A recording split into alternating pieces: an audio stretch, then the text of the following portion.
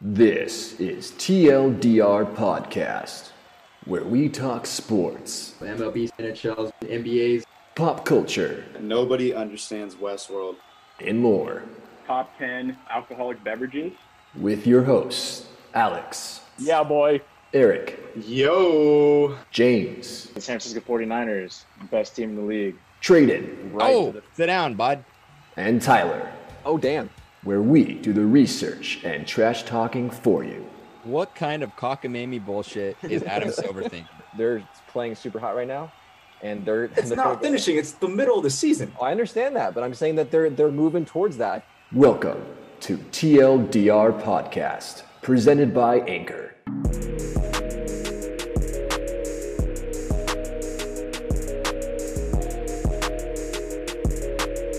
What's up, everybody? Welcome to episode 56 of TLDR Podcast. We got a full squad here tonight, and it's going to be a good one, so hope you guys enjoy it. We're talking some NFL today, another division preview from James.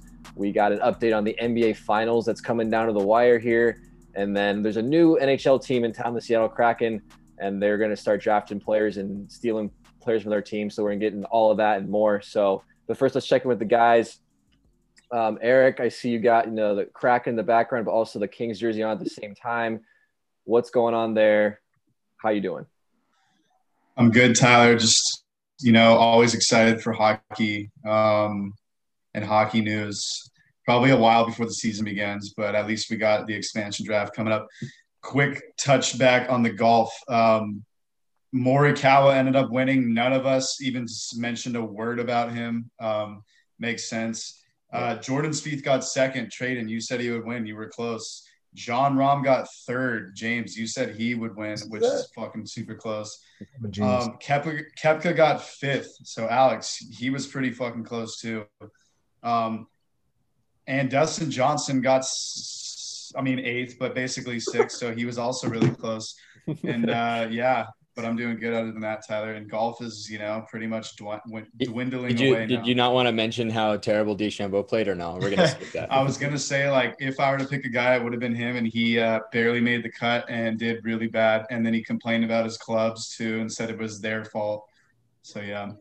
Brooks Koepka likes his driver, by the way, just so you know. So he goes from being like, I don't like him, and then I see the match, and I'm like, he's kind of cool, and then he loses all of his credit. The fuck? Yeah, it's funny because Alex kind of called it. Koepka actually seemed to be pretty chill this weekend. He was taking little jabs at DeChambeau. On the last day, he was so in a nutshell, DeChambeau complained about his driver, said it was fucking up on him, and then the last day, Koepka was doing good, had a chance to win. He's like, yeah, I've just been driving it really good lately. I've loved how my driver's been working. So it's kind of funny. Nice. I was in Lake Tahoe last weekend, so I didn't watch a second of that tournament, but I'm glad it was entertaining for some people. Alex, work's been busy, yeah? Just you started Dead Oak reopened with the kitchen and everything. How's that going, and how's life? Yeah, it's been busy. We had a little friends and family soft opening, which was craziness, and then helped out the chef with this private event at this crazy mansion out in wine country, so that was pretty fun. But yeah, it's been busy. I have today off, and then the next 6 days I'll be pretty slammed. So but we're chugging along. It's all good. Are you excited though? Is it exciting stuff, or is it just tedious? It's tedious now, but it's getting more exciting because we're getting closer to actually being open, and instead of me just doing small tasks and building furniture and stuff, we actually get to have people come in and start making money. So we like that part. Oh yeah. Well, thanks for spending your off day with the boys doing the podcast. Appreciate that. You're welcome. James, I sent you a video the other day of your golf swing a year ago. How do you see some improvement? Because I thought over a year, it looked way better than what I sent you. Yeah, there's some improvement there, but I'm just really bummed because my arms were so much bigger a year ago. My arms were bulging out of my shirt, and I still have that same shirt. It just doesn't bulge the same amount. So I'm very bummed about that. My swing itself looks way better. Quarantine issues. Yeah. Yeah, dude. I gotta work out again, man. Yeah. I mean, bigger arms or better golf swing, you know, it's kind of what Bigger arms. you know, what the I don't know, priorities man. are. That's a tough one. Tradon, our hockey team played last night. I wasn't there. How did we do? I don't even know what happened last night. Yeah, no, it was a good win. It was a team that kind of relegated like we did, so we knew that those guys. Yeah. It was a good game. You know, our goaltender just stands on his head and you know, bails us out 50% of the time. I feel like sometimes the entire game. Yeah. But yeah, it's fun. I didn't get any points, but that's neither here nor there. Wow, so you're a me over team guy. I'm sorry, I did get an assist. It was a sick assist too, actually. There you go. Too bad there's no video proof of that, but No. I trust. No one gives a shit about beer league, dude. Yeah, that's true. I mean, I do. I like it. All right. We're going to take a quick break. When we come back, we're going to start with our first topic. The NBA Finals between the Bucks and the Suns is coming down to the last couple games here. So Alex is going to lead us through an NBA segment. We'll be right back.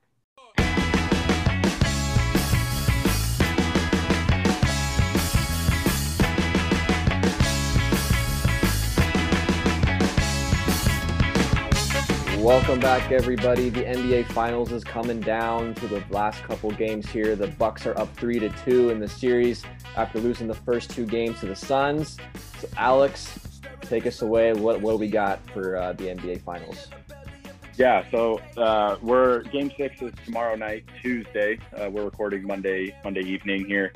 But yeah, like Tyler mentioned, first two games in Phoenix, the Suns won those two. Milwaukee has come back and won the next 3-2 in Milwaukee, and then game 5 there in Phoenix. That's the first time a team has won a game on the road, which kind of makes game 6 even more interesting. Can Phoenix now do the same thing and keep their season alive? You know, after the first two games, a lot of Suns and 4 chants were going on. James picked Suns in 5, if I remember correctly. That obviously is not going well. Not going well. So fuck me, right? Yeah, well, you know, it happens to the best of us. But so let's kind of recap or give you guys thoughts on the series so far. So James, let's start with you. You did have the Suns in 5. Again, not going great. What have you seeing as a problem that they've had in these last 3 games, or anything that they need to change kind of moving forward? I think they're relying too much on the fact that Giannis can't shoot, that they're laying off their defense on him. They're playing more of a drop zone as opposed to pressing him, because they're like, he can't make that shot. And then because they're dropping so much, that's allowing him to drive and giving that one split second. That's all it takes for Giannis. Like, people keep bagging on this dude being a 7-footer who is not good, but how many 7-footers do you see doing what he's doing? There's like 2 or 3 7-footers on every single team, but nobody's doing what Giannis is doing. Giannis is out there driving, he's rebounding, he's shooting threes and missing free throws, albeit every single 7-footer misses free throws. But I mean, the fact of the matter is, he's out there putting in 40 points and 22 rebounds a night. That's hard to do as a 7-footer. And they're giving him too much room to operate. And whenever they do press him, they don't press Chris Middleton. And Chris Middleton has one game every single series where he goes off and goes absolutely nuclear and just dominates the fourth quarter. He's done that every single series, and they've won that game every single series. It's kind of hard to defend Batman and Robin, right? As you guys have said before. So the fact of the matter is, I think the Suns have to play more pressing defense.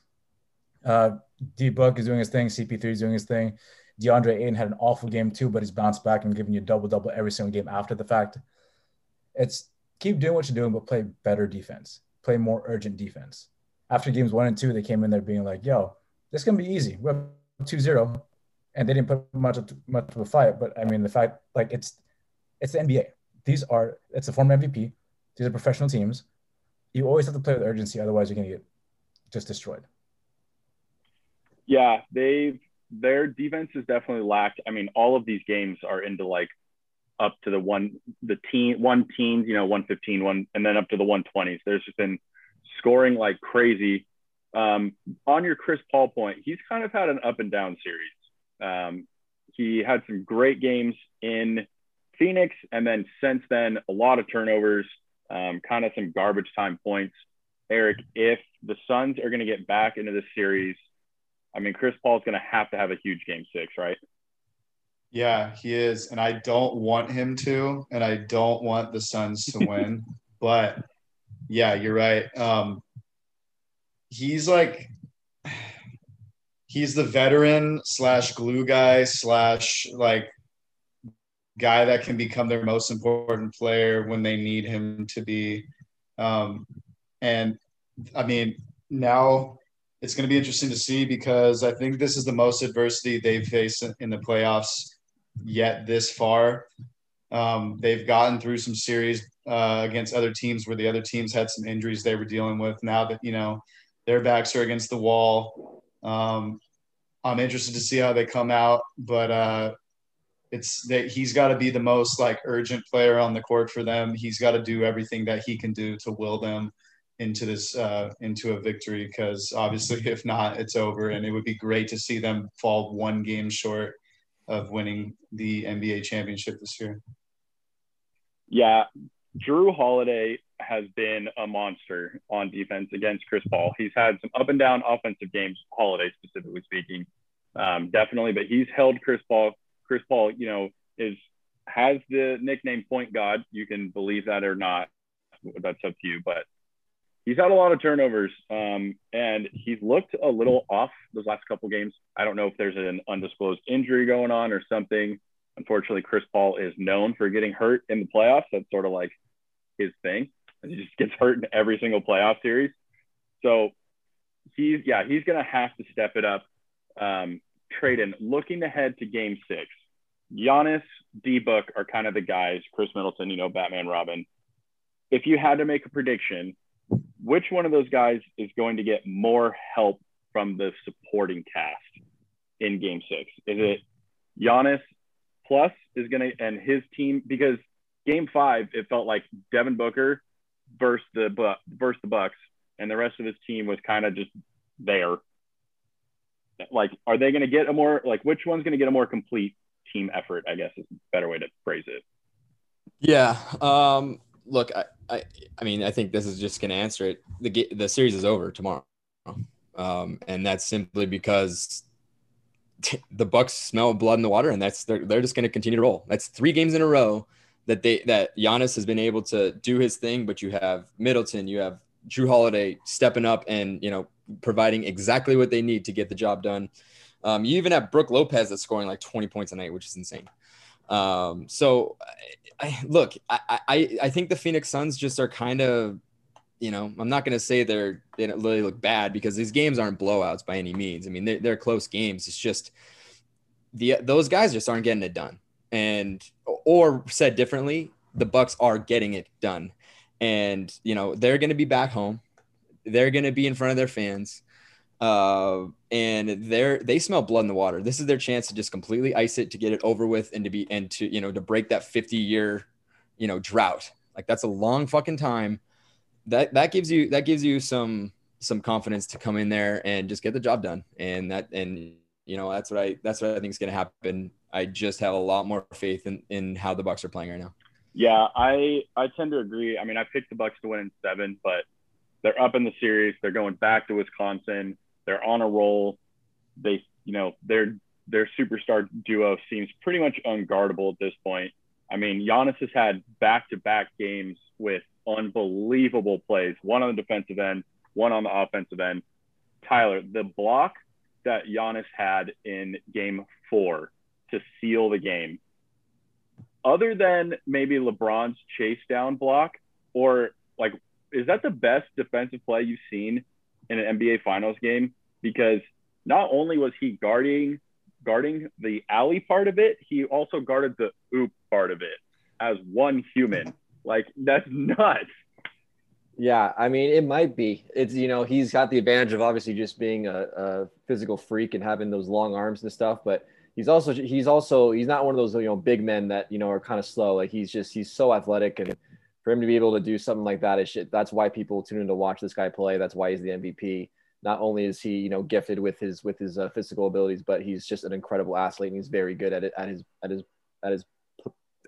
his position, particularly on defense. So, like I said, you know, I think I mentioned it last or a couple weeks ago when we had the preview. and it was a question if, whether or not he would play because of his knee injury. And, I told him, they got to have him out there, not just for offense, but defense, especially. That dude is he is a force on defense. And, it's hard to go up against the guy and score a lot of points in the paint, with a guy like Giannis in there. So definitely up there for sure in terms of best defensive plays in NBA Finals. Yeah, I wasn't able to watch that one live, but when I went back to watch it, that was insane. I mean, not just in NBA Finals, it's one of the best defensive plays I've ever seen. Again, it helps that he's 7 feet tall and incredibly long and incredibly athletic, but just what a play. To finish it off, we're going to go around. Tradon's pretty much already gave his answer on whether we're going to Game 7 or not. So, Tradon, we're going to skip you. But we're going to ask the other three if we're going to Game 7 or if it's over tomorrow night. Eric, let's start with you. We heard it in Game 3 when the Bucks were kind of pulling away. All the fans were yelling Bucks in 6. So I'm going with the Bucks in 6 chant. It's taking over the Suns in 4 chant. Nice. Love that. All right, James, you're shaking your head. Suns in 7, dude. I mean, I respect Tradon's answer, but you can't just put away 2 potential Hall of Famers and 1 All-Star. You can't just put them away that easy. You can't be like, let's close the book because you smell blood in the water. Nah, dude. CP3's I think CP3 sold out, and that's why I gave away games 3 and 4, or Game 4 especially. That was a close game. If he didn't make those damn turnovers, he was freaking out, he was spazzing out. If he didn't make those turnovers, it'd be a different outcome. He sold out. I think he wants to go to Game 7, just for the fanfare, the drama of it, TNT. Oh God. Suns in 7. Fuck. Suns in 7. Tyler. I said Suns in 7 from the beginning, and I'm gonna keep doing it. I've been hyping the Suns team up since January, so I'm gonna keep riding to the very end. Suns in 7. I think these games have been, especially the last 2 or 3 games, have been so close. It's not like the Bucks have been dominating. They've been playing very well, but so have the Suns. So I think it's gonna be a really close, and I think Suns are gonna pull out the last 2 games here. Okay, well, I picked the Bucks in 7, but I also think it's over. They're in their home court. I just think the supporting cast that Giannis and Chris Middleton has been a better collective group throughout these playoffs and especially throughout these finals.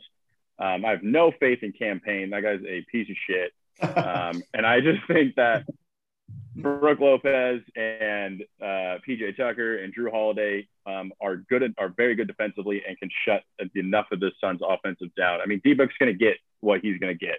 He's pretty much the most unguardable shooting guard in the league right now. But it definitely feels like the Bucks might have this. So I'm going to go Bucks in 6. I hope I go 7 because Game 7s are always fun, but this will be my last basketball segment for a while because definitely by the time we record next week, it will be over. So I hope you guys enjoyed the season. For sure. But yeah. Yeah, thank you, Alex. We're definitely going to enjoy these last game, but probably 2 because Suns in 7. So thank you, Alex, for our last NBA Finals segment of the 2021 season. We'll take a quick break. When we come back, James is going to continue his NFL preview, and we're going to the AFC North. So we'll be right back.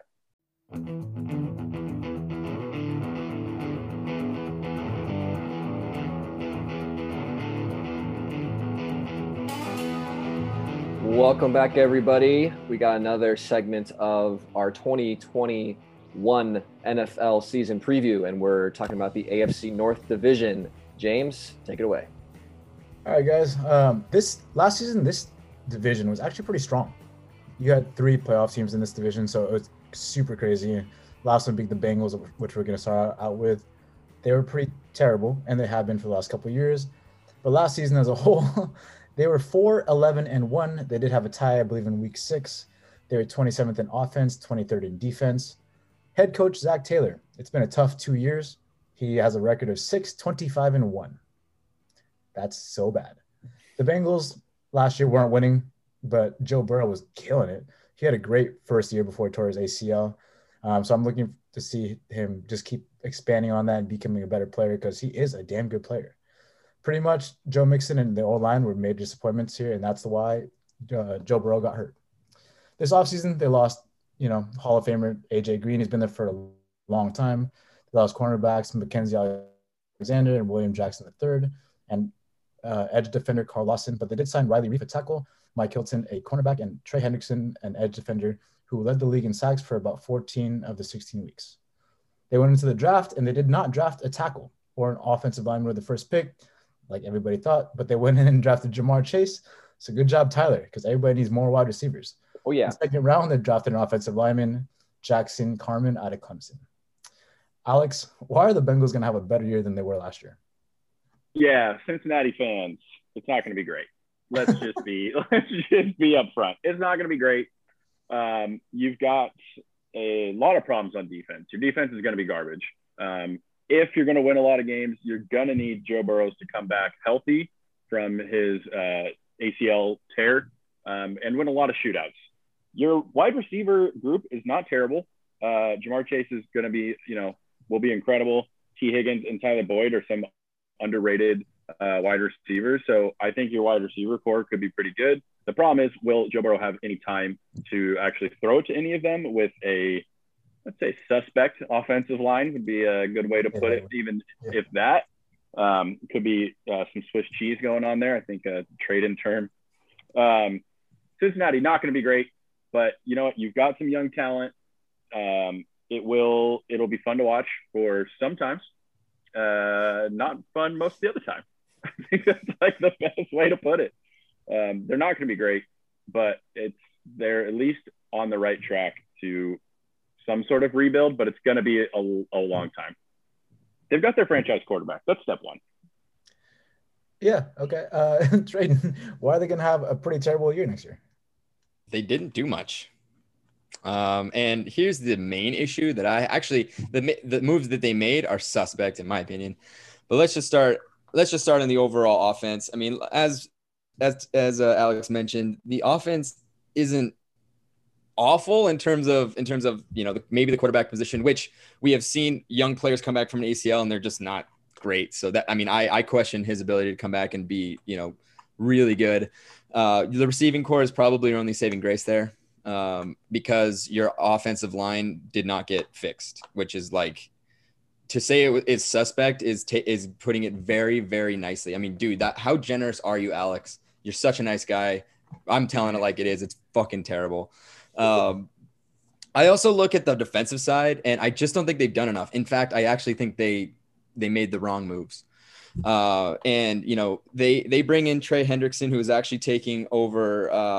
I believe it was Carl Lawson. I think that's a downgrade. And I say it's a downgrade because yes, he did have more sacks than Lawson, but he added 11 hits and 13 and a 13.3 pressure rate add on to his whole sack total. But he's also with the New Orleans Saints, who are one of the best defenses in the league. And then you have Lawson, who actually surpassed those hit totals and those pressure rates, despite having a worse defense to play with him, no support.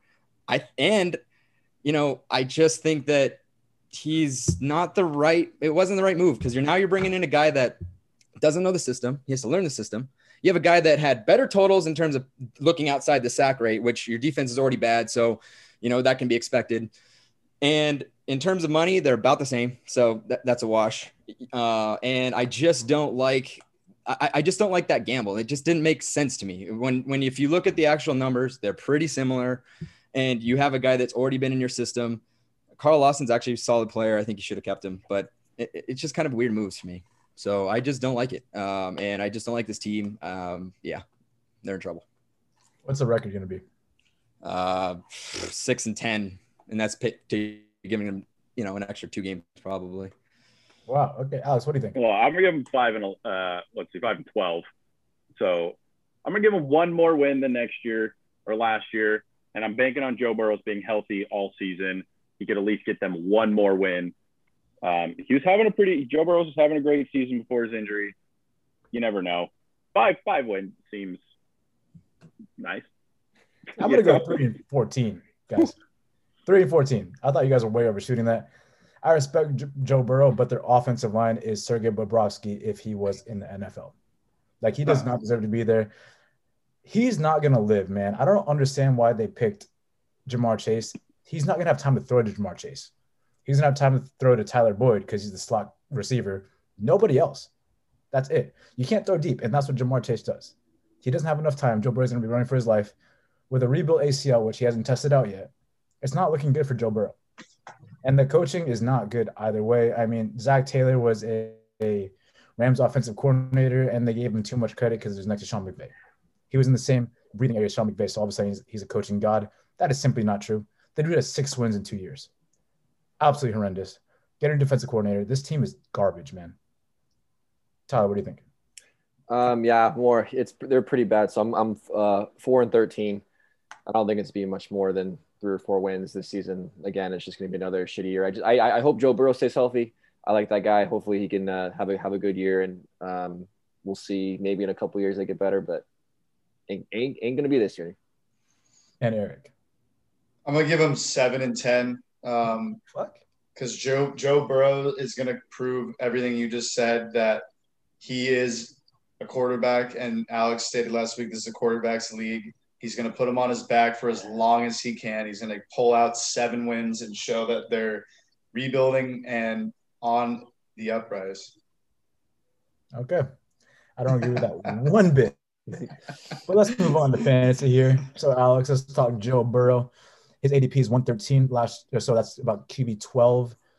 He's a volume producer. So, I mean, he's going to get points because he's going to be passing a lot because that defense is horrible. Right now, he's going between Stafford and Jalen Hurts. Who would you have and why? I'd probably pick – I said this last week. I'd pick Burrow, so I'm going to stick with it. He's going to get volume. It's not – fantasy's weird. Again, it's not always the best team's best quarterback is going to be the most helpful for your fantasy team. And Joe Burrow's, it's not known for being like a crazy mobile quarterback, but he can get after it a little bit.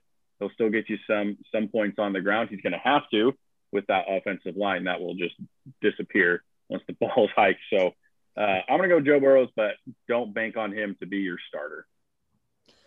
Joe Mixon is going at 26, so in the 3rd round.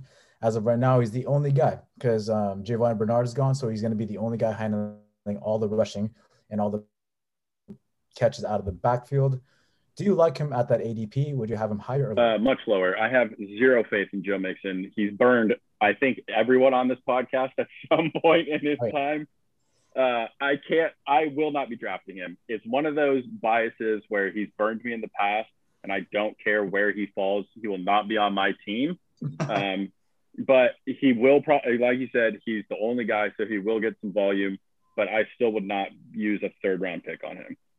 How late would it have to be for you to draft him? What's the last round? 16. 16. I do not want this dude on my team. Wow. That's impressive. It's completely bias-based and not actually talent or how I think he will could possibly perform. I just don't want him on my team.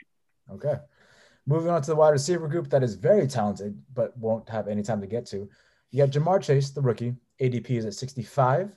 T. Higgins, the outside receiver in his 2nd year, his ADP is 80. And Tyler Boyd, the slot receiver, whose ADP is 102. So given their ADPs, which one would you rather have? I think I'd actually like Tyler Boyd the best. As a slot receiver, ball's going to be coming out quicker. Again, it's all the offensive line is not there. He's going to have to get rid of the ball. And I think Tyler Boyd's one of those underrated wide receivers that could rack up some points, especially with Jamar Chase is now the big 1st-round pick. Defenses are going to be focusing on him with the LSU connection. I'm going to go Tyler Boyd. I like that. Thank you, Alex. Moving on to the Browns, probably one of the biggest surprises of 2020. They went 11-5 last year after having losing season after losing season after losing season for pretty much my entire life. So 11-5, that was very impressive. They were 4th in offense and 16th in defense. It was a big breakout year, like I'd mentioned. Apparently, the coach is a very good dad. So that's a cool thing, too. They do have a heavy reliance on the run game with that new coaching staff. So look for their running backs to get a lot of work.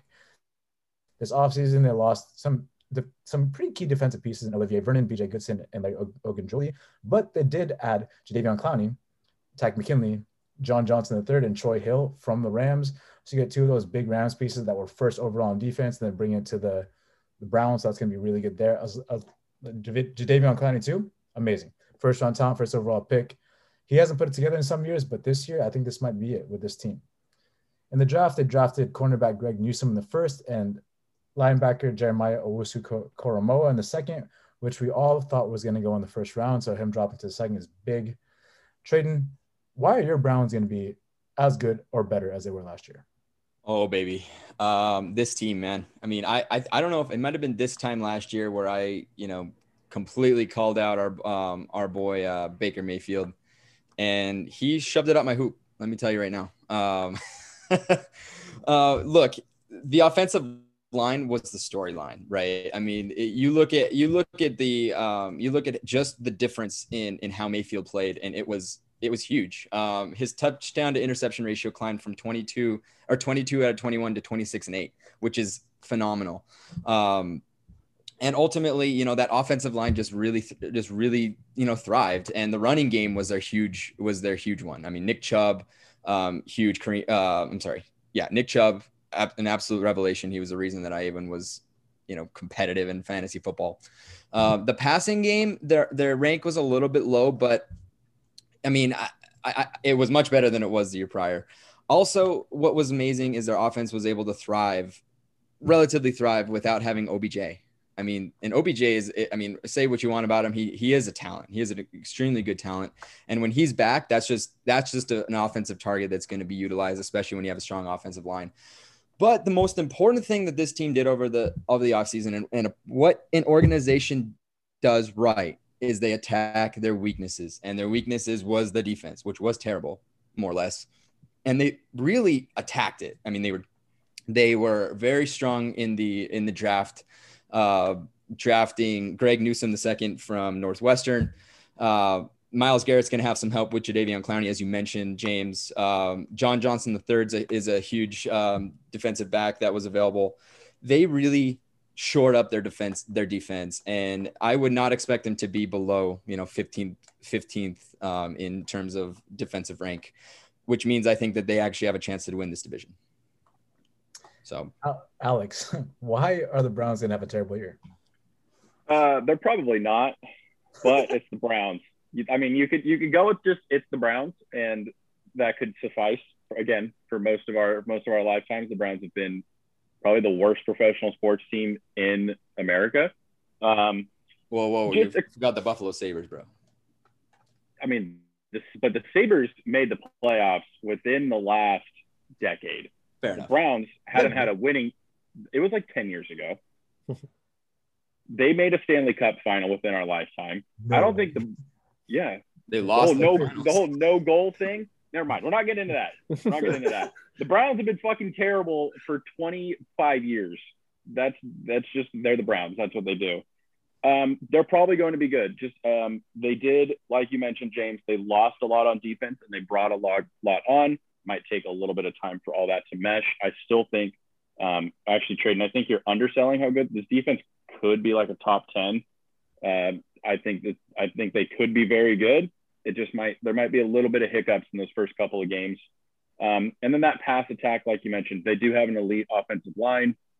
Baker Mayfield, and this isn't really coming from numbers, but just from what I've seen watching him play, is when he doesn't get the ball out too quickly, or when he does not get the ball out quickly, he kind of gets into his head a little bit, and he'll miss throws when he has too much time, which sort of doesn't make sense for a quarterback normally. But he looks so much better when it's 3 steps, boom, 3 steps, boom, not 3 steps. Okay, wait, take a couple steps, step up in the pocket. He seems to miss some of those throws. And then just the health of that wide receiver core could be a little bit iffy. OBJ has not really performed that well as a Cleveland Brown. If he and Landry are healthy and performing as good as they can be, this team could be elite.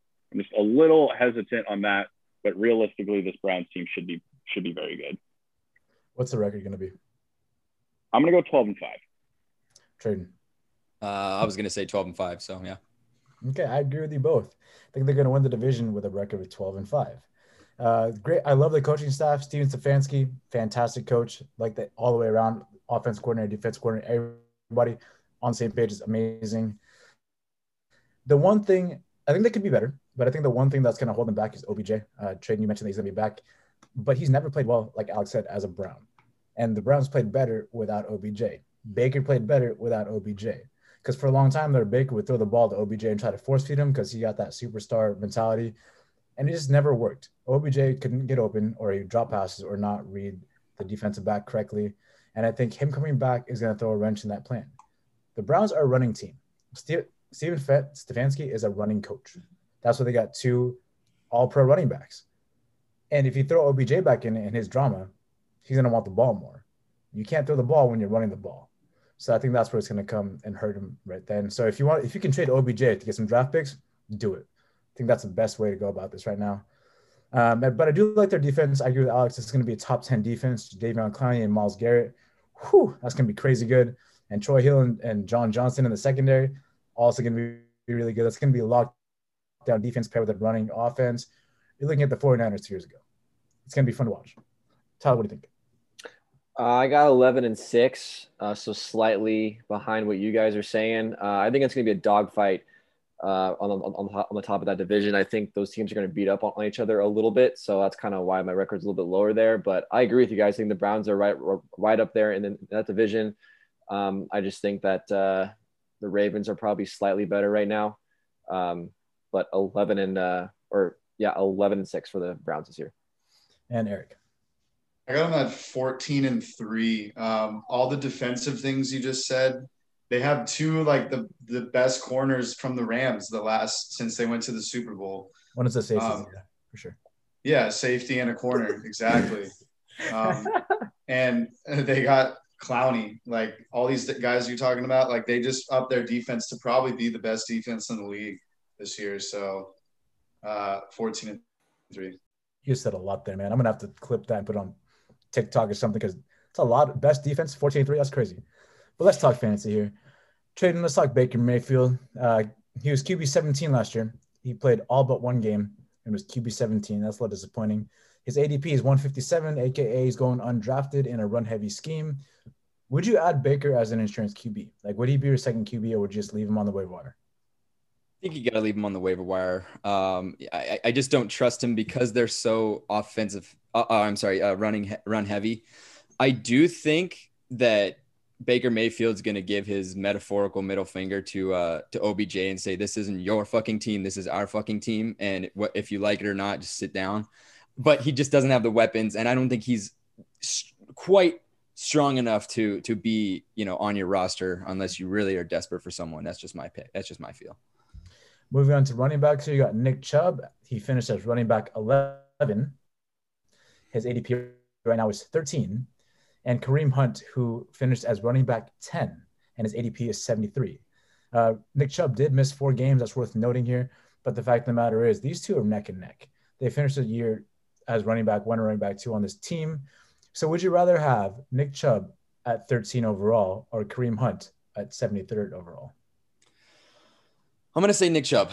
And that's not just because of my recency bias, because he was the principal reason why I did so well in fantasy football. But I just look at his stats and he's a more efficient back. I mean, he had less attempts and he was more efficient in terms of, yards per carry, yards per game.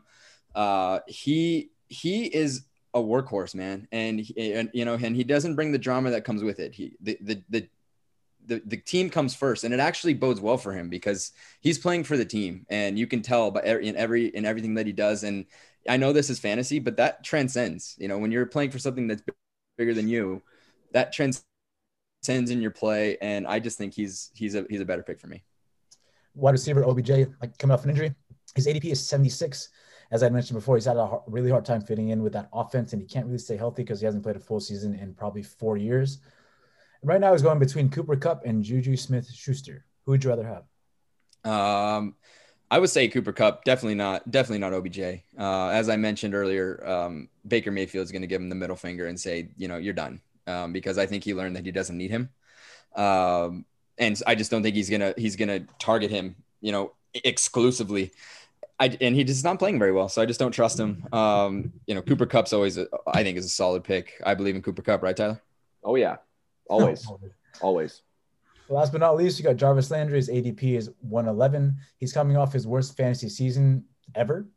So would you pick him up as an insurance policy for wide receivers, or would you just leave him undrafted? I think if you're running out of options, like there's always a point where, you don't know what the fuck to do. And, when you get to like the 7th, 8th round, and if he's there, I think you have to pick him up. And I think he's going to have a little bit of a turnaround. We have a year more experience in Baker. Landry's going to come back and I think he's going to come and want to play for this team and be a force and be the principal weapon for Baker. And I think that he might have some potential upside there, especially if you can get him in the 7th or 8th rounds. Love it. Moving on to the Ravens, who finished also 11-5 last season. They were 16th in offense and 13th in defense, which is weird because they weren't top 10 either, but yet had a really good winning record. It was a weird year for them. They had high expectations coming off of 2019. Everybody thought they were going to be another Super Bowl team because of Lamar Jackson. People couldn't figure it out. But Lamar Jackson had a lot of time trying to figure out defenses. Like when defenses figured him out, he didn't know what to do. He couldn't read routes. He couldn't read the defense, and he couldn't run anymore. So it was tough for him. And he also didn't have a true wide receiver one. So in addition to that, the defense took a step back after losing Earl Thomas. This offseason, they lost edge rusher Yannick Ngakoue and Matthew Judon, and also Mark Ingram, who's been there forever. But they did sign a couple offensive linemen in Alejandro Villanueva and guard Kevin Zeitler, as well as Sammy Watkins, which Tyler called in one of our episodes. So props to you, Tyler. I said it was a stupid idea. I was so wrong. Congratulations, Tyler. Yep, you're welcome. I should be GM. In the draft, in the round 1, they drafted wide receiver Rashad Bateman. And also in the first round, with the 31st overall pick, they drafted Odafe Owe, who is an outside linebacker. Eric, why are the Ravens going to have a good year? Well, basically, you just took the first 5 minutes out of my spiel by all these dudes they added. Added 2 offensive linemen, drafted 2 receivers, and then they added Sammy Watkins. Not a shining star, but a good throwing option, you could say, for Lamar nonetheless. But it looks like they're going with the offense will win us enough games this season mentality. I think the way that they're going to play games this year is they're going to be scoring a shit ton of points. It'll keep the defense off the field, hopefully as much, so they won't get as tired. And they're going with the offense will win games. And anything's going to go better for them at the start of this season than it did last year. They were flustered with COVID. They somehow came out of that rut. I think the past 2 playoff seasons gave Lamar a lot of good experience. He knows what it feels like to lose. He got a little bit deeper last year, beat the team that beat him his first year after that crazy season they had. They have a good coach who's won it before. And now let me get into the last thing that I always do, the schedule. This is the most important thing.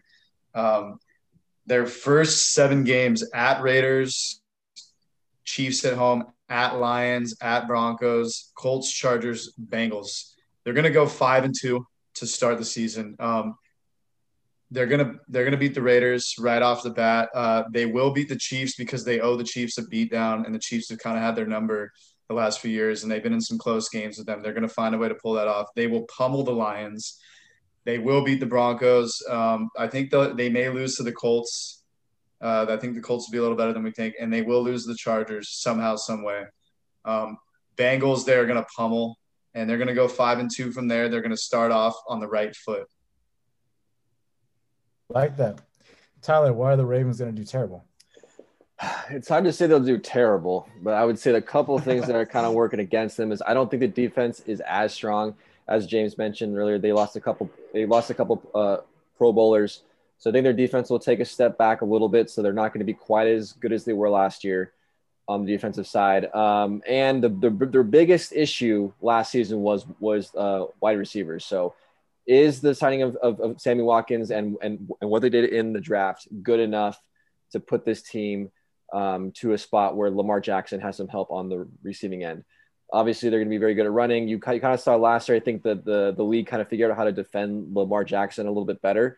So he's going to need those wide receivers to step up in order for this team to be successful. So we'll see if it works. It's kind of one of those things where it's not really sure if those guys can be successful yet with the Ravens. So there's a little bit of a question mark on the receiving end still. So we'll kind of see. I don't think this team is far and away the best team in the division. As I mentioned earlier, I really think it's going to come down between the Ravens and Browns this year. It's going to be like really, really, really close. It could be either or, but I do think the Ravens did slightly enough on the offensive side to shore up that receiving core. But I don't think it's perfect, and we're gonna have to see what's gonna happen with that. But I think my biggest issue is just the defense isn't quite what it was. So I think that could be an issue. What's the record gonna be? I got 12-5. So I think it's good. I think the Ravens and Browns are gonna be separated by one game. But yeah, so 12-5 for the Ravens. Eric, I got them at 13-4. I was going to say 12-5, but I can't agree with Tyler. 13-4. I have them at 10-7. I have them taking a step back. That defense doesn't look good at all, really. Their linebackers are a huge weak point. Patrick Queen was a first-round draft pick a year ago, and he's grading out as the worst linebacker in the league. And that's not even close. He is the worst. They're a run-first team right now, and Lamar Jackson still hasn't figured out how to read defenses. So, like, if you can't throw the ball if you're behind, or you can't run the ball if you're behind, and that's what they want to do, so you have to throw the ball. And if Lamar Jackson can't figure out how to throw the ball and utilize Hollywood Brown, which you've had the last 2 years, it's not looking good. Hollywood Brown is the fastest player in the league. He's faster than Tyreek Hill. He just runs straight and he will get open. Yet Lamar Jackson still can't find him. It's disappointing. On top of that, you got Sammy Watkins, who Eric said is going to be super good. But I didn't say he's dude, gonna be super good. I didn't say he's gonna be super good. You mentioned him as one of the good throwing factors. He on the Chiefs, a really great offense, who consistently lead the league in offense and yards and passing yards and everything. He had 32 targets. How does that make you a good receiving option? He used to be Lamar Jackson will read the offense better this year and throw it to him. Better than Pat Mahomes. Okay. Yeah, that makes sense. That is an awful take, dude. Sammy Watkins, he was good 5 years ago when he was the Bills. Since then, he's been atrocious. It's like just not good. He was all right on the Rams. Was he though? He was all right. Sammy Watkins has too many concussions problems. He's gonna get another concussion and be out of the league. Oh my God. That is number 7. That would be number 7 for him, so he's gone. Damn. He's not coming. Sammy Watkins used to be good, not anymore. That offensive line has gotten better by a decent amount, but I still don't think Lamar Jackson can read the defense, man. So it's gonna be a tough year. It's gonna be another high expectation, but doesn't meet it kind of year for the Ravens. Tradon, what do you think? 10-7. Alex. I'm going to go 11-6. Sammy Watkins will score 2 touchdowns the first week like he always does, and then we'll catch less than 10 balls the rest of the season. I agree 100%. Dude, oh my God. Literally. 2 years ago, 53 points in fantasy in the first week. Last year, 48 points in fantasy in the first week, and then just disappears. And then nothing first else. week wonders. Yep, Go exactly. Sammy Watkins is not a good ready to receiver. flip him. Yeah, you draft him in your like very last pick. You start him week 1, and then you drop him immediately. That's how you win. Pretty much. That is one of my questions that you just answered, so thank you. You're welcome. Moving on to fantasy. Eric, you ready for this? We got Lamar Jackson. He finished as QB 10 last season, which is weird because he was QB 1 the year before. His ADP right now is 50. He has really good rushing upside, and that's the thing about fantasy. It's like you don't have to be a really great quarterback in real life. You can just run the ball a ton and then get massive points that way. Right now, he's going right after Kyler Murray and right before Dak Prescott. So who would you rather have around that ADP? Kyler Murray. Just because I, hyped him up last week, was it, or 2 weeks ago? So last week, whenever that was. So I'm going to stick to the guns and go with him. Let's move on to running back here. You got J.K. Dobbins, who is now kind of the lead back-ish. His ADP is 42. Mark Ingram is gone, but he still has to share reps with Gus Edwards. Last season, he had 805 yards and 9 touchdowns. What is his outlook for 2021? Dobbins? Yep. I think he does better. I think, like you said, he becomes the number one guy.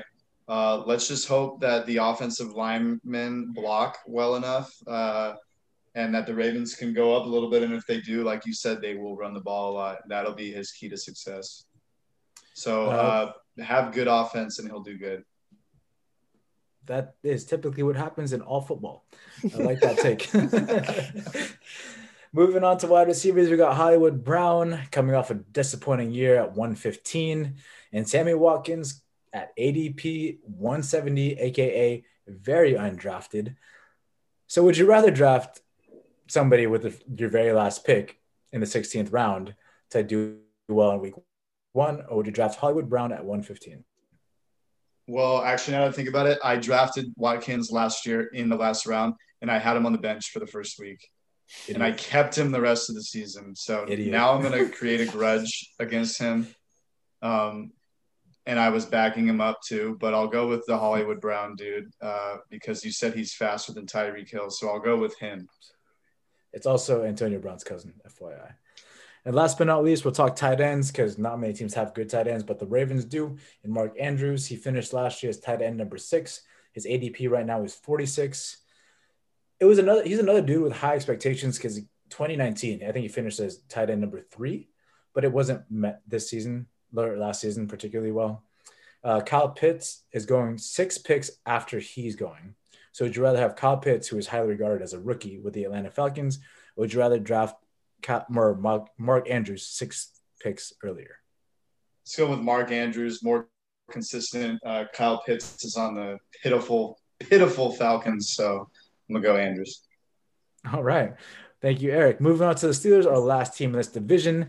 They finished their season 12-4. They were 29th in offense out of 32 teams, and they finished 12-4. Their defense was second to the Rams.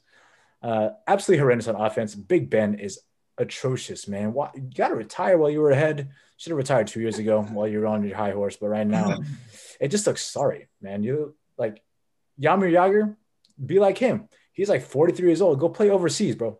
Like, don't play in the NFL anymore. Don't play in the best league in the world. You're not making it. You're just go play in Canada. Go play in the CFL.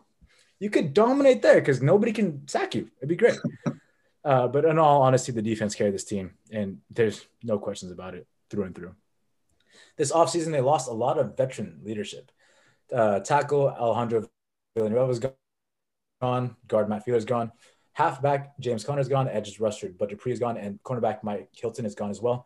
But they did sign guard Trey Turner. And literally today, they signed Melvin Ingram. So that's pretty big news. Trey Turner is from the Chargers, who had an awful offensive line. So that is 0% upgrade. In the draft, they went ahead and drafted Najee Harris with the 24th pick and tight end Pat Freiermuth with the 55th pick in the draft. Tyler, why are the Steelers going to have a good year this year? So I took this team and, I was thinking they'd be pretty decent, but the more research I did, I became less and less confident this team's going to do very well.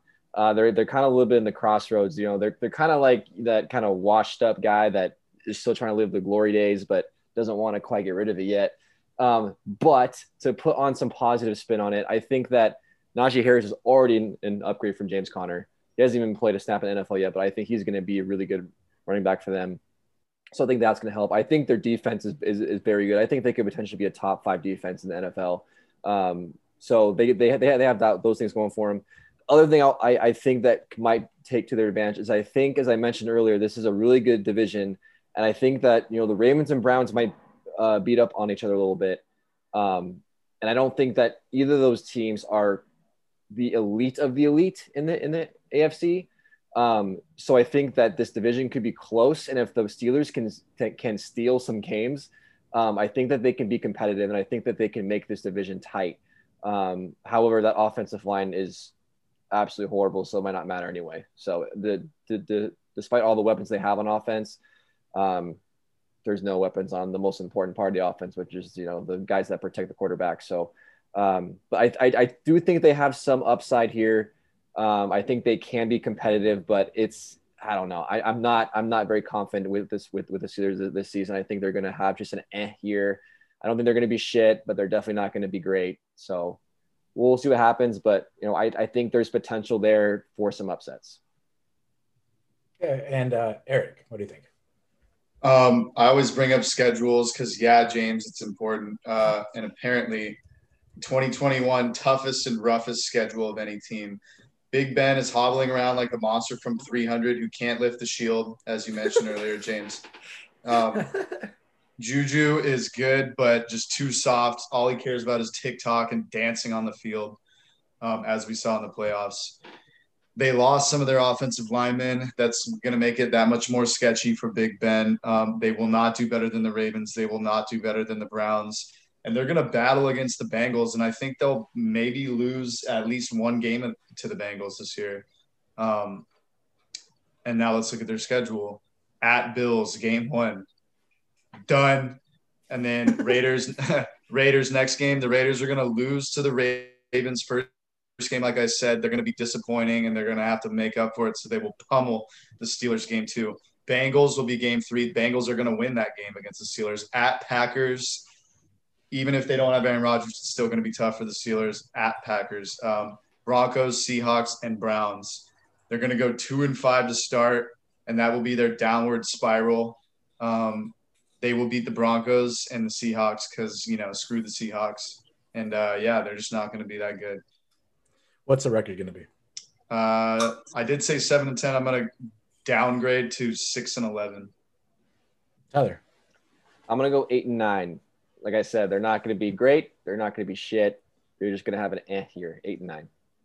I'm going to go with 6-11, agreeing with Eric here for the first time all season. By all accounts, this team got worse.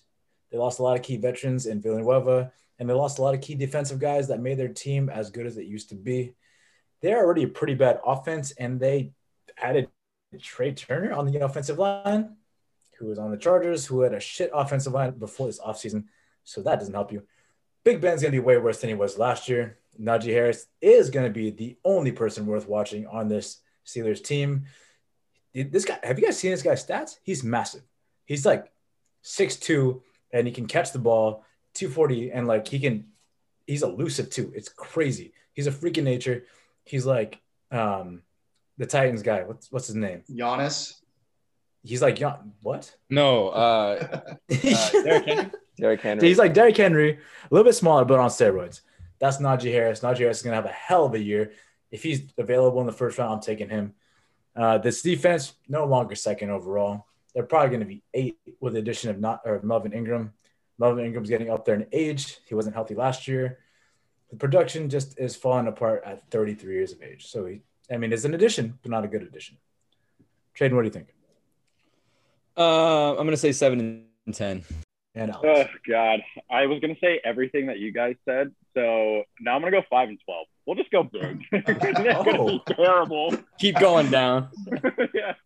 I'm surprised you haven't get anybody a 0 win. They're going to tie the Bengals one of those games, actually. I'm going to change that. Okay. Alex, what are you saying? As you guys were talking, I kept going, oh, yeah, I like that.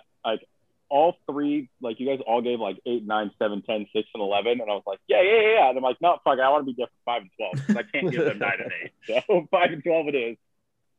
Okay. Let's talk about fantasy here. Last but not least, we got Big Ben at quarterback. He finished as QB 14, playing all of the games, and that's the lowest he's finished in a very long time. His ADP is very, very, very undrafted. This dude cannot throw deep anymore. He's slow, and he's very old. And he honestly should have been in jail a long time ago, so I don't know why he's still playing on the field. So, Tyler, would anybody draft him? Yeah, public service announcement, do not draft Big Ben this season. It's not going to be good. He's getting old. He's getting worse. And his offensive line is probably the worst offensive line he's probably ever had in his career. Bad idea. Do not draft Big Ben. Okay.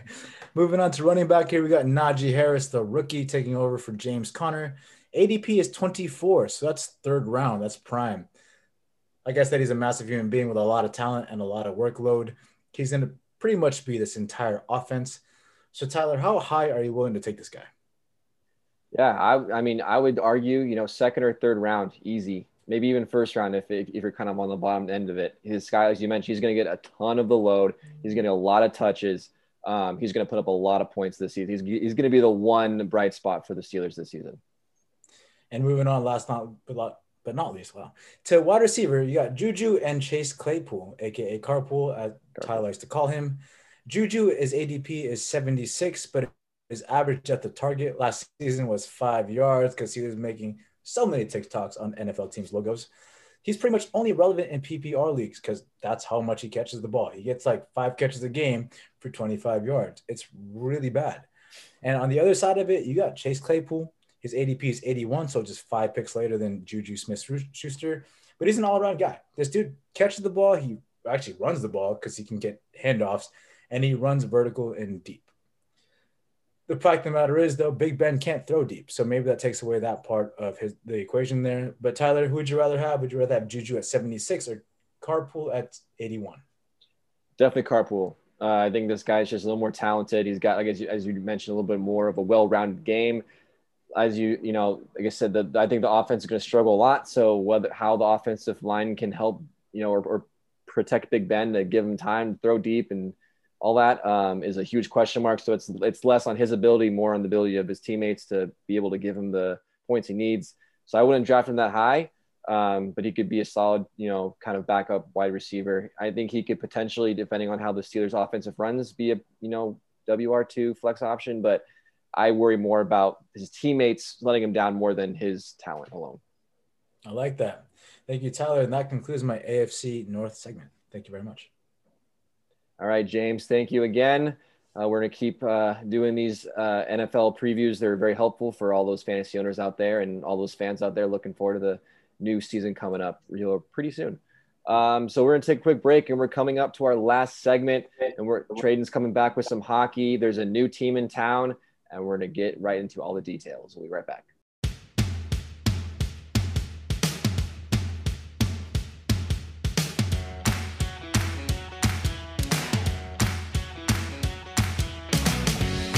Welcome back, everybody. We're on our last segment here of episode 56. The NHL is about to release the Kraken. The new NHL team, the Seattle Kraken, are about to expand, and we're going to pick a bunch of players from all the teams around the NFL, with the exception of the Golden Knights, which I learned today, which I didn't know. So Tradon, give us some more details. I'll explain that, James. Don't worry about it. I'll explain it right now. Yeah, so the Seattle Kraken, the 32nd team in the NHL, is set to enter their expansion draft on the 21st. It's ESPN's first hockey-related thing, I guess, if you exclude the World Cup of Hockey back in 2015.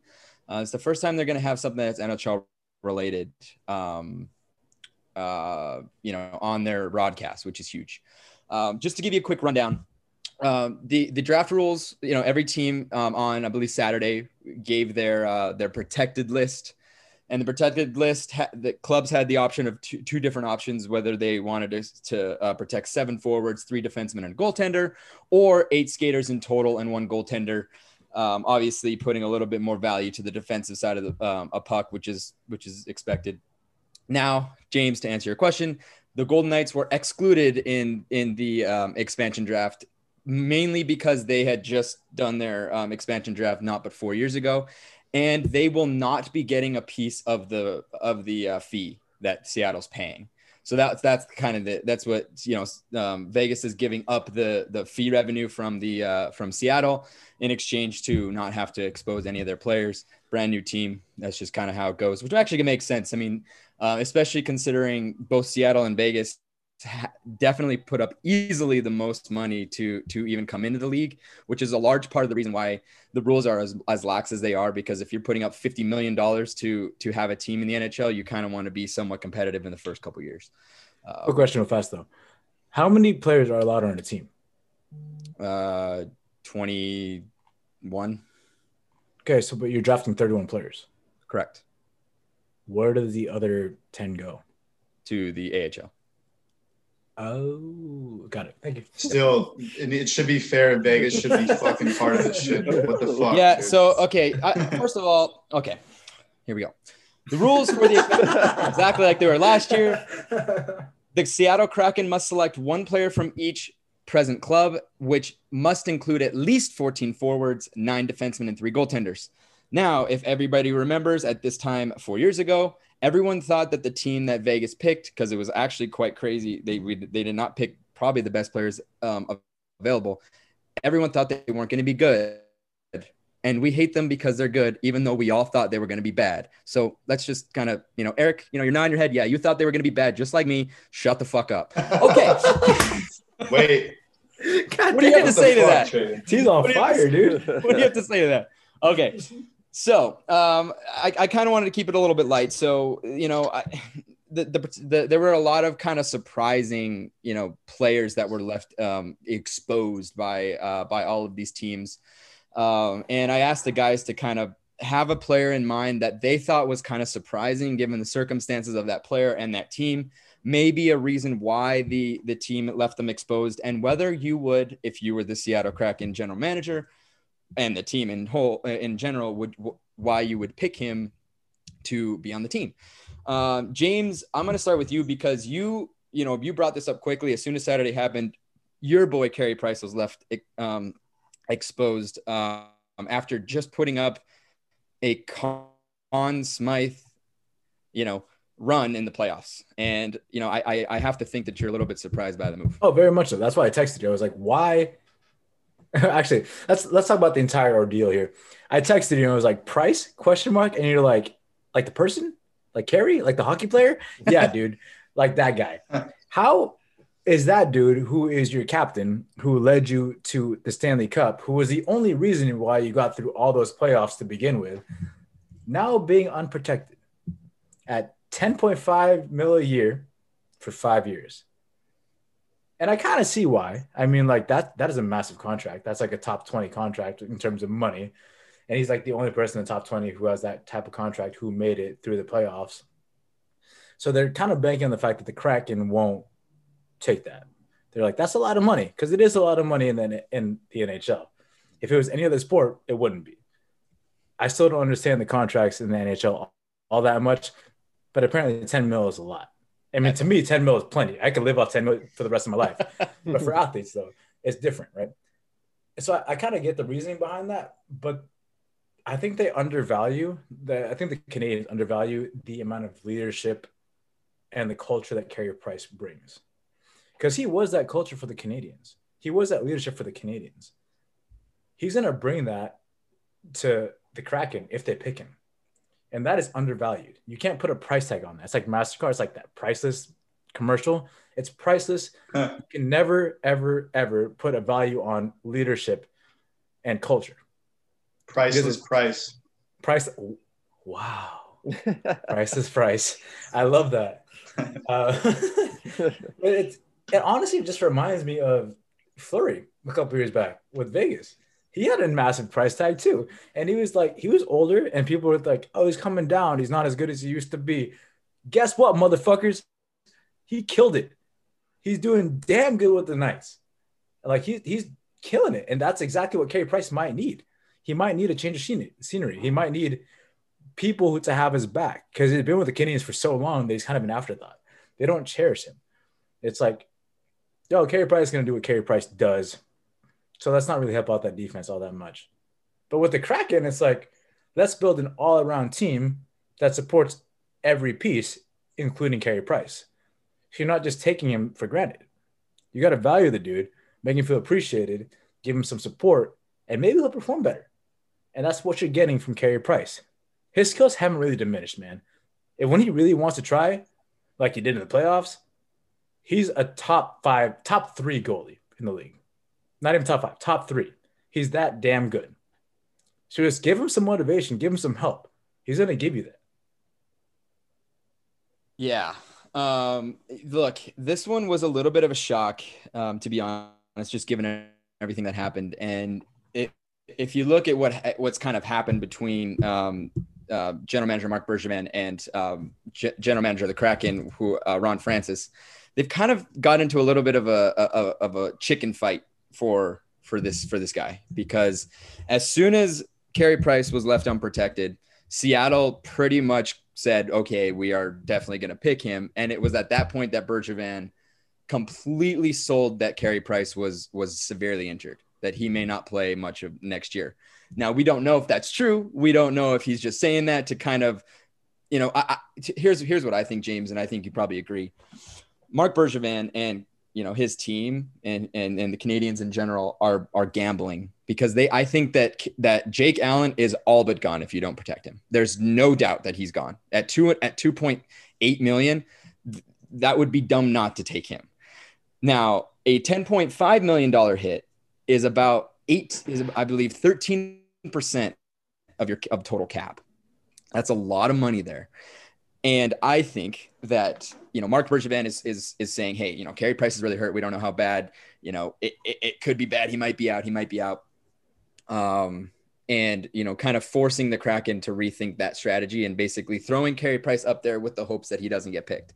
Now it's an interesting gamble, because I agree with you. I think Carey Price is a player that would be picked up if they investigate that his injury is not all that bad. He is going to be the goaltender for the Seattle Kraken, and he would be instantly become the face of the franchise. And what's great is he's actually going close to home. He's from the BC area, which is just north of the border there, and he would be close to home on a new team, and on a team that on average they're going to consist of third liners on average. All of them, your whole lineup is third liners. You don't have superstars at the top, but you also don't have the Edmonton Oilers bottom six. So you have a solid team going in a division that is going to be dog shit. The Pacific Division boys, I'm sorry, Go Ducks. it's mostly you guys, and the rest of California is going to be dog shit. Relative to Vegas, and I would say just Edmonton, just the way they played last season. It's an interesting one. James, is that 10 point? I mean, his base salary of what Seattle's going to have to pay him is very low, which is very nice. I'm sure the owner. What's the base salary? Over the next 5 years, it's like $7 million. Oh, dude, I really hope they take him.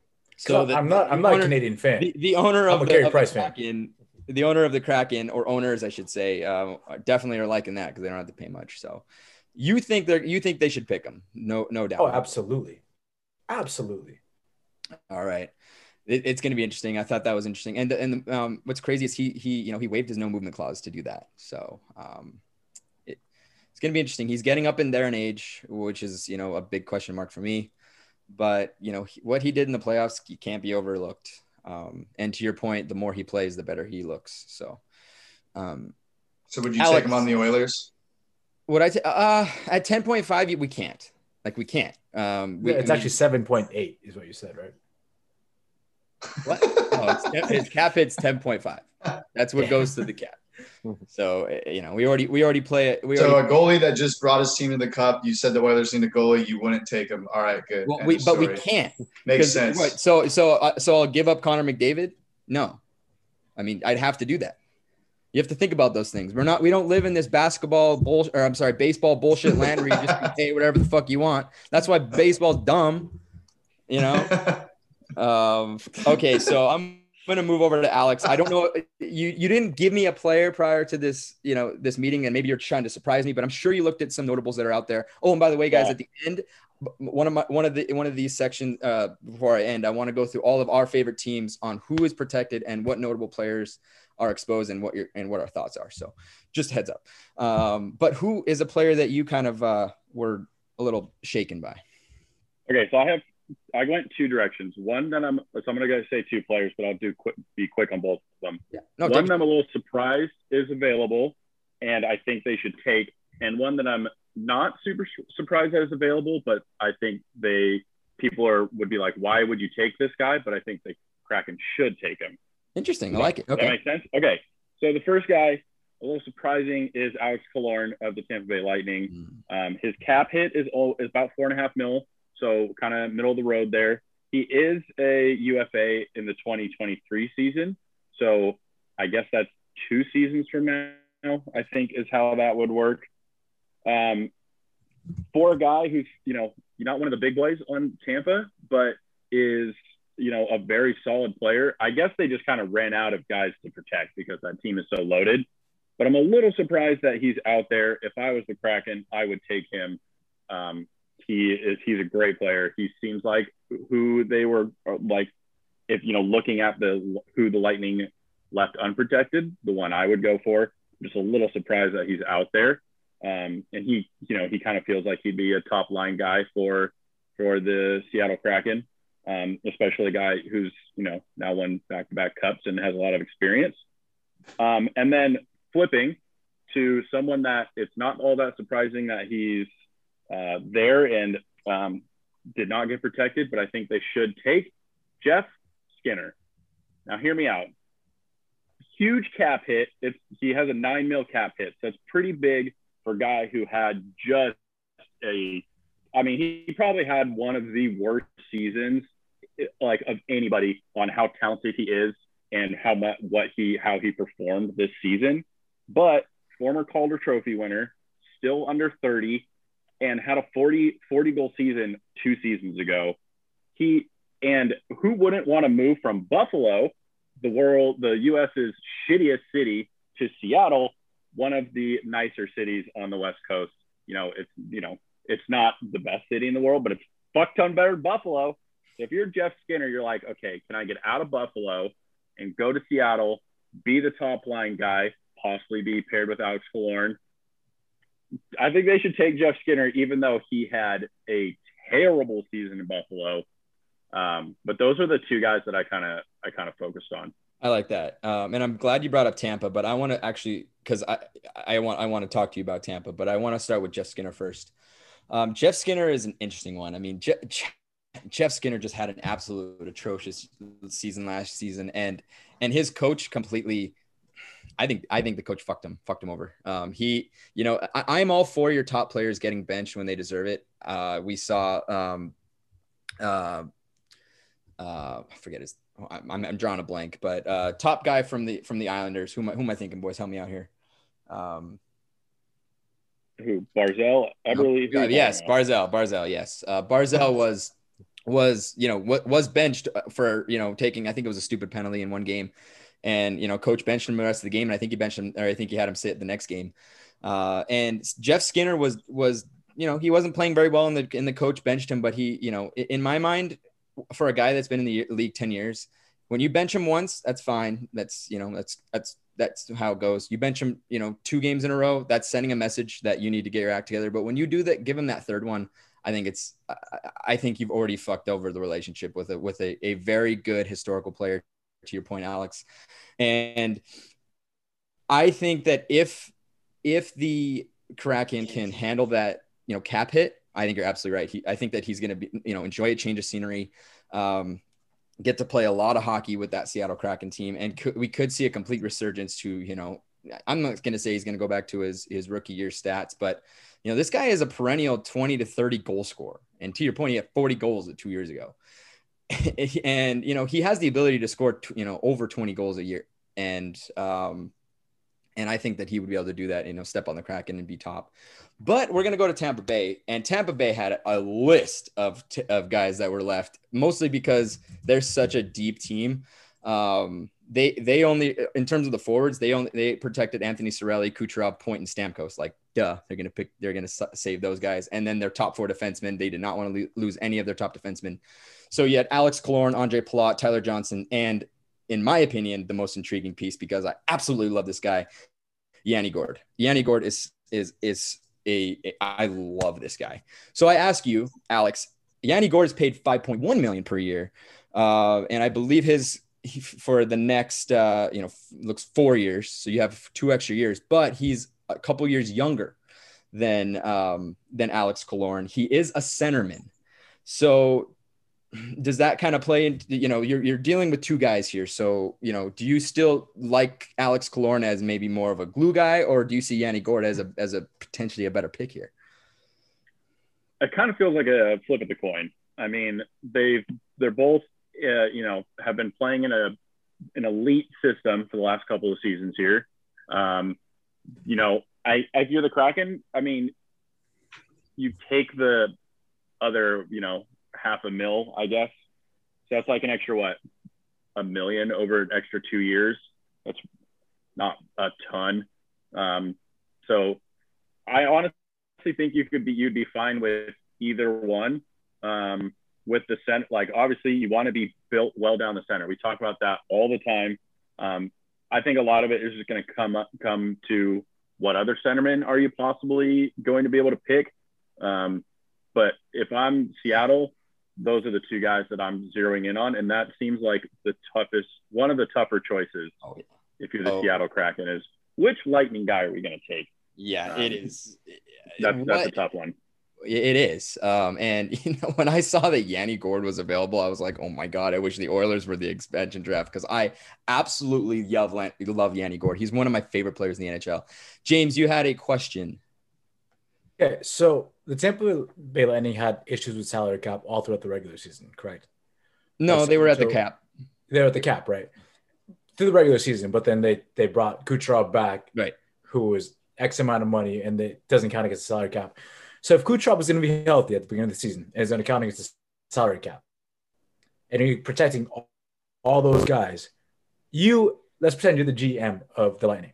Who would you want the Kraken to pick in order to give you that cap relief, but also allow your team to still be good? That's kind of, that's a great question. And I'm going to look at, I'm going all over cap friendly as we do this. I would honestly probably throw Alex, you too, man. What do you think? Yeah, go ahead, Alex. I mean, I feel like if you're Tampa, who they want to pick? Yeah. That allows you to be under the cap for the next season, for the regular season, because Kucherov's going to be healthy, right? Yeah. We're operating under that fact. And I don't know everyone's cap hit. That's like off the top of my head. That would be on that Tampa squad. But if you're Tampa, I mean, the 8 skaters that you protected are 8 elite players, pretty much. You want the guy that has the most cap hit, because that makes the math better for you. It's like they're going to be good next year anyway. I mean, they're already going to have a crazy offseason trying to get under the cap anyway. Like, they're going to have to make some moves to get under the cap either way. Because those guys are all going to be healthy. It's not going to work out where it's a shortened season again. Kucherov just magically is healthy and playing at an elite level the second he comes back in the playoffs, and the caps don't matter anymore. So, if you're the Lightning, take the guy that has the biggest cap hit. If you're Seattle, I'm assuming they look into this, but like, Seattle's not going to do anything to help other teams. No. They're doing this to make their team good. So if they can get Killorn for 2 years at a little bit less of a cap hit, and it still kind of fucks over Tampa, I don't think they'd be that upset about it. Yeah. I would say if you're Tampa, of the 4 notables between Yanni Gourde, Andre Palat, Killorn, and Johnson, I would say Andre Palat. He does have the highest cap hit. And I just look at what Alex Killorn and Yanni Gourde have done for the Tampa Bay Lightning, and I just think they're more impact players. I'm not saying that Andre Palat's not an impact player, because he is. He's a huge impact player. And anybody on this podcast would love to have that kind of player on your team. But I just think that of the 4, I think Andre Palat's probably the one you'd want to pick. Because then does have the highest cap hit, even though it's 1 year. I guess or Tyler Johnson. He's pretty close, but he's a longer term. But you don't want them to take Yanni Gourde or Killorn, which they're probably gonna, because they're all like in that $4.5 to $5 million range. So moving on, Tyler, who was kind of surprising for you, buddy?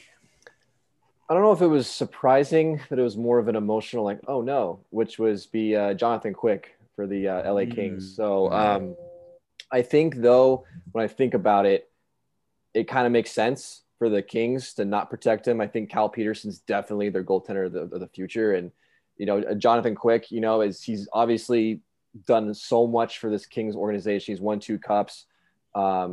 He's going to go down probably as the greatest, or at least to this point in history. He is the greatest goaltender in Kings history.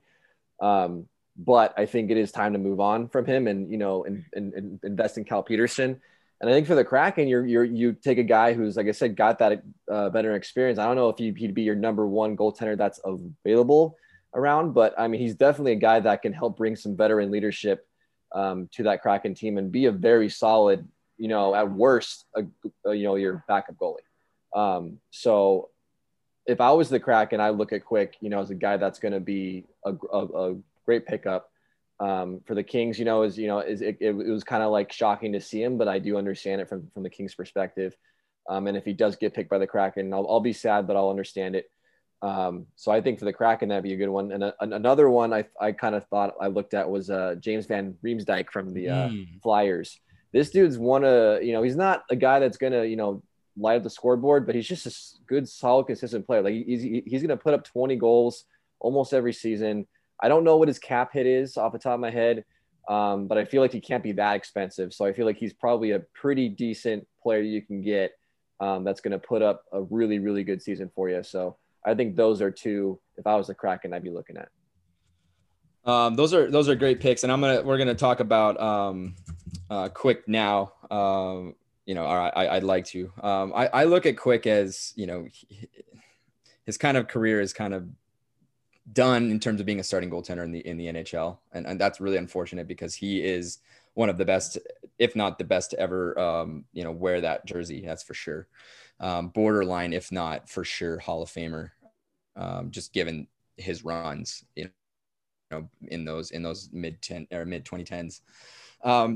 I look at Jonathan Quick as it's tough because he's $5.8 million a year for 2 years. However, his actual payout is, much less than that. It's only 5.5 over 2 years.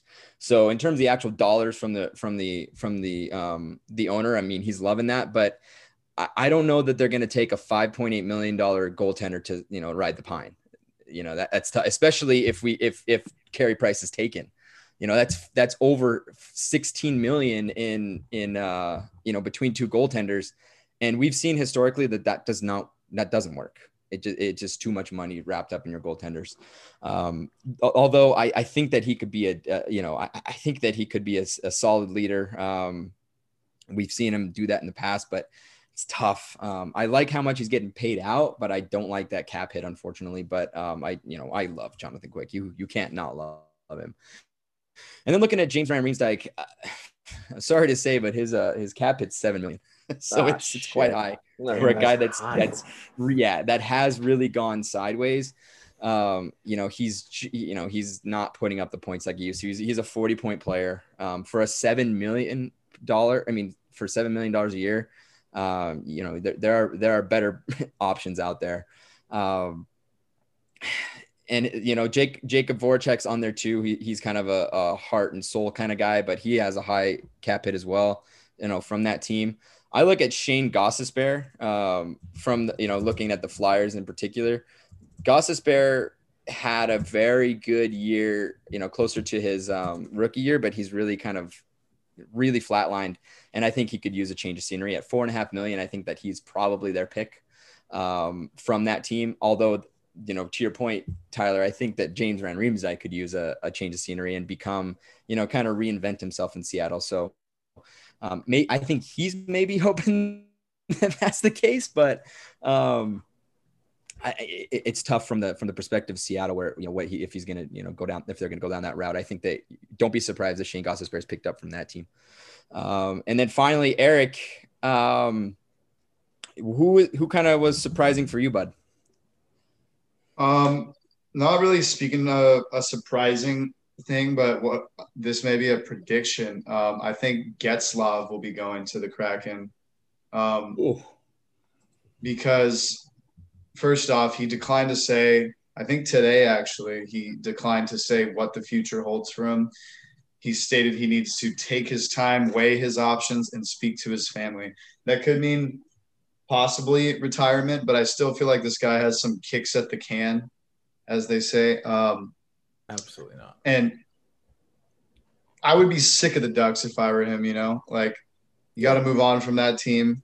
You've done all you can there. They're in that develop and rebuild mode, as we've seen these last few seasons. They had some pretty close playoff runs during the Kings and Blackhawks era. They were a better, they were making the playoffs a lot, going deep. They couldn't close it out, unfortunately, but it's going to be a good if Getzlaf does decide to play next season. Hopefully he does, because I think he could become kind of like a Corey Perry like role for them, kind of a little bit of resurgence for the Kraken. He could showcase himself. He used to be an elite center in this league, so he could be a guy that goes there and kind of in that Vegas mentality. Maybe they go on a little playoff run because he hasn't been in the playoffs for a while. He could be important come playoff time if he could survive and make it there if he plays. I guess one other guy, as I'm looking at down the list, I'm thinking defensive players. And who the fuck did I just see? Oh, your boy PK Subban. Shit, why not? I mean, get a guy like that. He's a spark plug, For him, I feel like every time he goes somewhere new, like going from Montreal to Nashville was great for him in his career, I feel. Obviously went on a cup run with them. He wasn't the key piece, but he did play well during that cup run, you got to say. Helped them out. So who knows? Maybe this for him, I think it would be good. It would be a good little resurgence to go over to the Kraken, be kind of like there's one of their spark plug defensemen. You don't got to be the top guy, but you could help them out for sure. Well, to answer your question, why not PK Subban? I can give you 9 million reasons why, and that's every single dollar that he'll make next year. His has a $9 million cap hit, and that's the reason why. It's just a lot of money, man. Tradon hates PK Subban. Dude, I love remember that like that section was like PK and Subban is not worth it. Yeah, he said that. I love PK Subban as a guy. He's been such a great impact on every single team in the locker room and in his community, and he's one of those guys that everybody loves in the locker room. But his play, man, is just not there. And for Seattle to take on an albatross contract, even if it's for 1 year, it's just, let's look at who else New Jersey has, and they have, I guess that's the only notable player available. No, when I say notable, I mean higher name. But hey, that doesn't mean that they need to take a high name guy. They could take a guy that's going to be, maybe an RFA or something like that. That maybe doesn't get the ice time that he probably, deserves, and he'll step on and be a for sure fourth or third liner for the Seattle Kraken, and he'll have a little bit more development opportunity. So what's your take on Ben Bishop? He's available to this. He's the only notable guy from Dallas. So yeah, Ben Bishop, man. Well, Jamie Alexiak is there too. He's a pretty solid freaking player, but Ben Bishop, that's an interesting one. He hasn't played in a year. But hey, let's look at Ben Bishop. Sorry guys, I like to pull up the actual cap hit. He has 4.9 million. I like him over Quick in terms of the dollar amount. So I think that he's definitely an option. Bishop or Price? Probably Bishop, and the reason is because you got 2 years at 4.9. You don't have him for those extra 3 years, so you're not having to deal with that 10.5 outside of the 3 years. Look, this team's going to want to be in the Stanley Cup final in 3 years, right? And when you're not able to pay the players that you need and build it's just I just see that as too much of a contract. That's why I would say Ben Bishop, even though that is a risk because he hasn't played in a while. And the first one you said, I'm sorry, can you remind me who the first one you said, Eric, was? I said Getzlaf. He said Getzlaf. Ryan Getzlaf, oh my God, dude, I got so much to say about this one. Oh, look, this one I think would be a waste of a pick. And I say that because he's a UFA.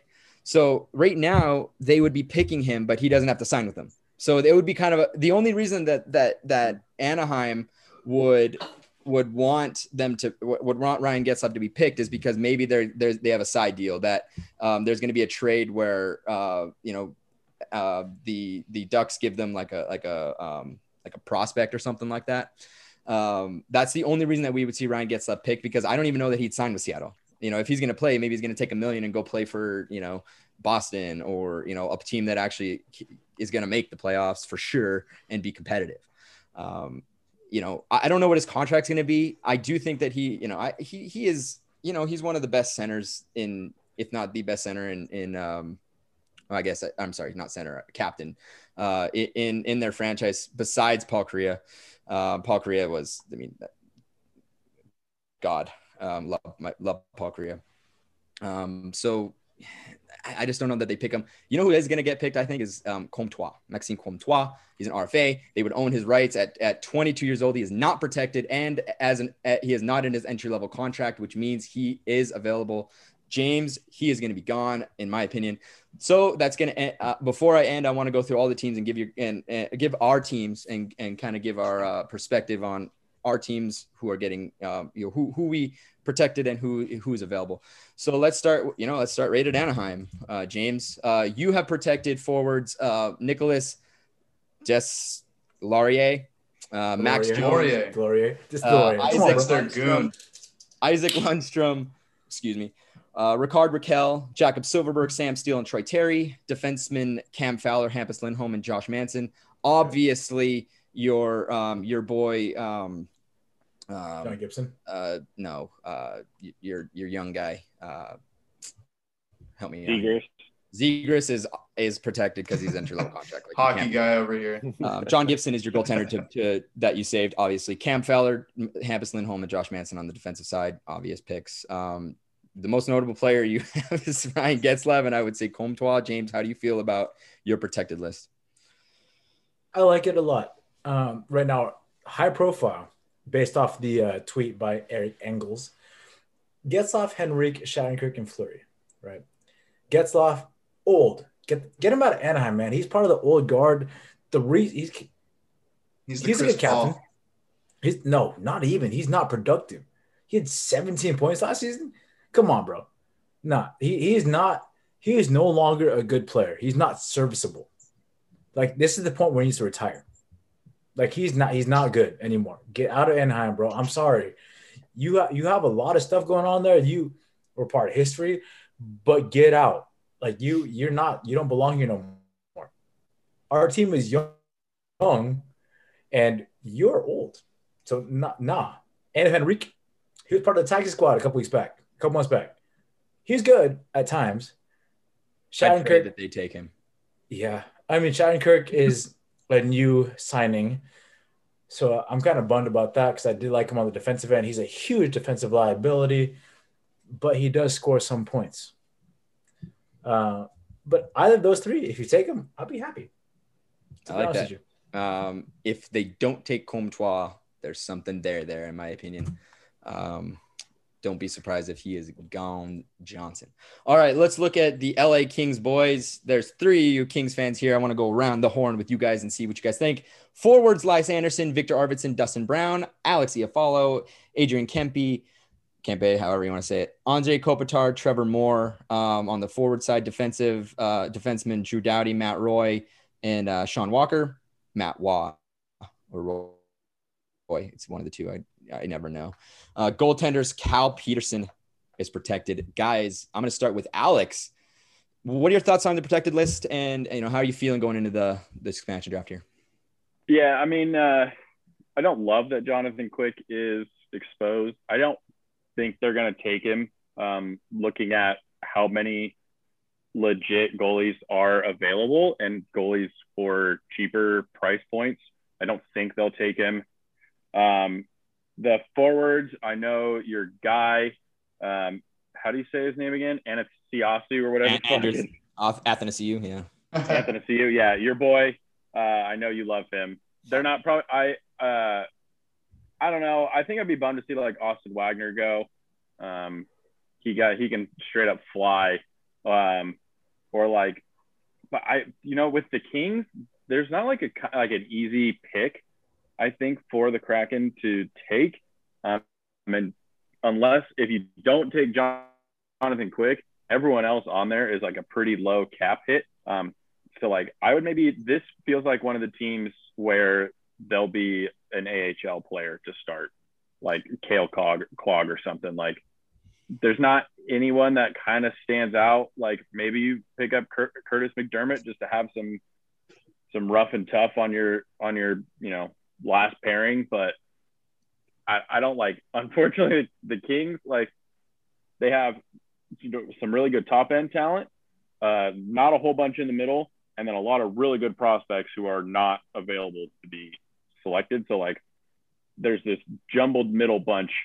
Like you're not getting a Braden McNabb like the Knights did. There's no one on this list that's up to that caliber other than Quickie, who again, they're probably not going to pick like we just talked about. Right. Tyler, what do you think? Yeah, I agree kind of with Alex. There was no one really on the unprotected list that I was really worried about other than Quick. But then when I thought about it, I was like, I mean, if Quick leaves, it's not the end of the world, because we got Cal Peterson, who, as I mentioned earlier, is clearly the future goaltender of that franchise. So I'm really happy that they protected Brown. I think he is a guy that I think, especially lately, has kind of revamped in terms of his scoring production. And I think obviously he's been a huge leader on that team. I think I think the Kings value his leadership and value his presence on that roster. I think that's a guy they easily could have not protected, and they did. So I'm really happy that they protected Brownie. Yeah. If it wasn't for his last 2 years of play, I don't think he's protected, boys. He's saved himself in his play, and that's what a good player does. Eric, what do you think, bud? Yeah, I mean, I like Alex's take on, if they don't pick Quick, it's going to be a guy they probably send to the AHL, or a guy that's going to have to scrounge to make the team for them. Not many appalling picks besides Jonathan Quick, to be truthful. So obviously they're going to protect, Doughty and the big dogs that they got. And they've kind of made their decision. Peterson is going to be the future of goaltending for them. So it's Quick or bust for the Kraken. Yeah. If I were you guys, I'd actually pray that Jonathan Quick gets picked. Just that's $5 million freed up, and that's a lot of money, boys. That's a lot of money in this league. As much as I love them, it's not going to happen. They're going to take. Just so you guys are right. There's not much there. It's going to be kind of a lower level guy, which is actually good for you guys. It's not going to really fuck up your team. You guys are a young team on the rise up. I like what you guys have done, and I think you guys are set.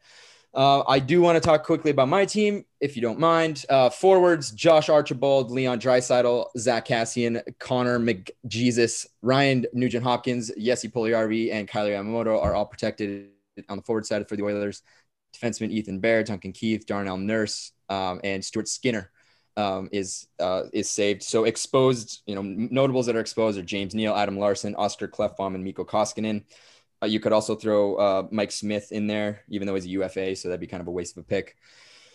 Look, please take James Neal. It's done.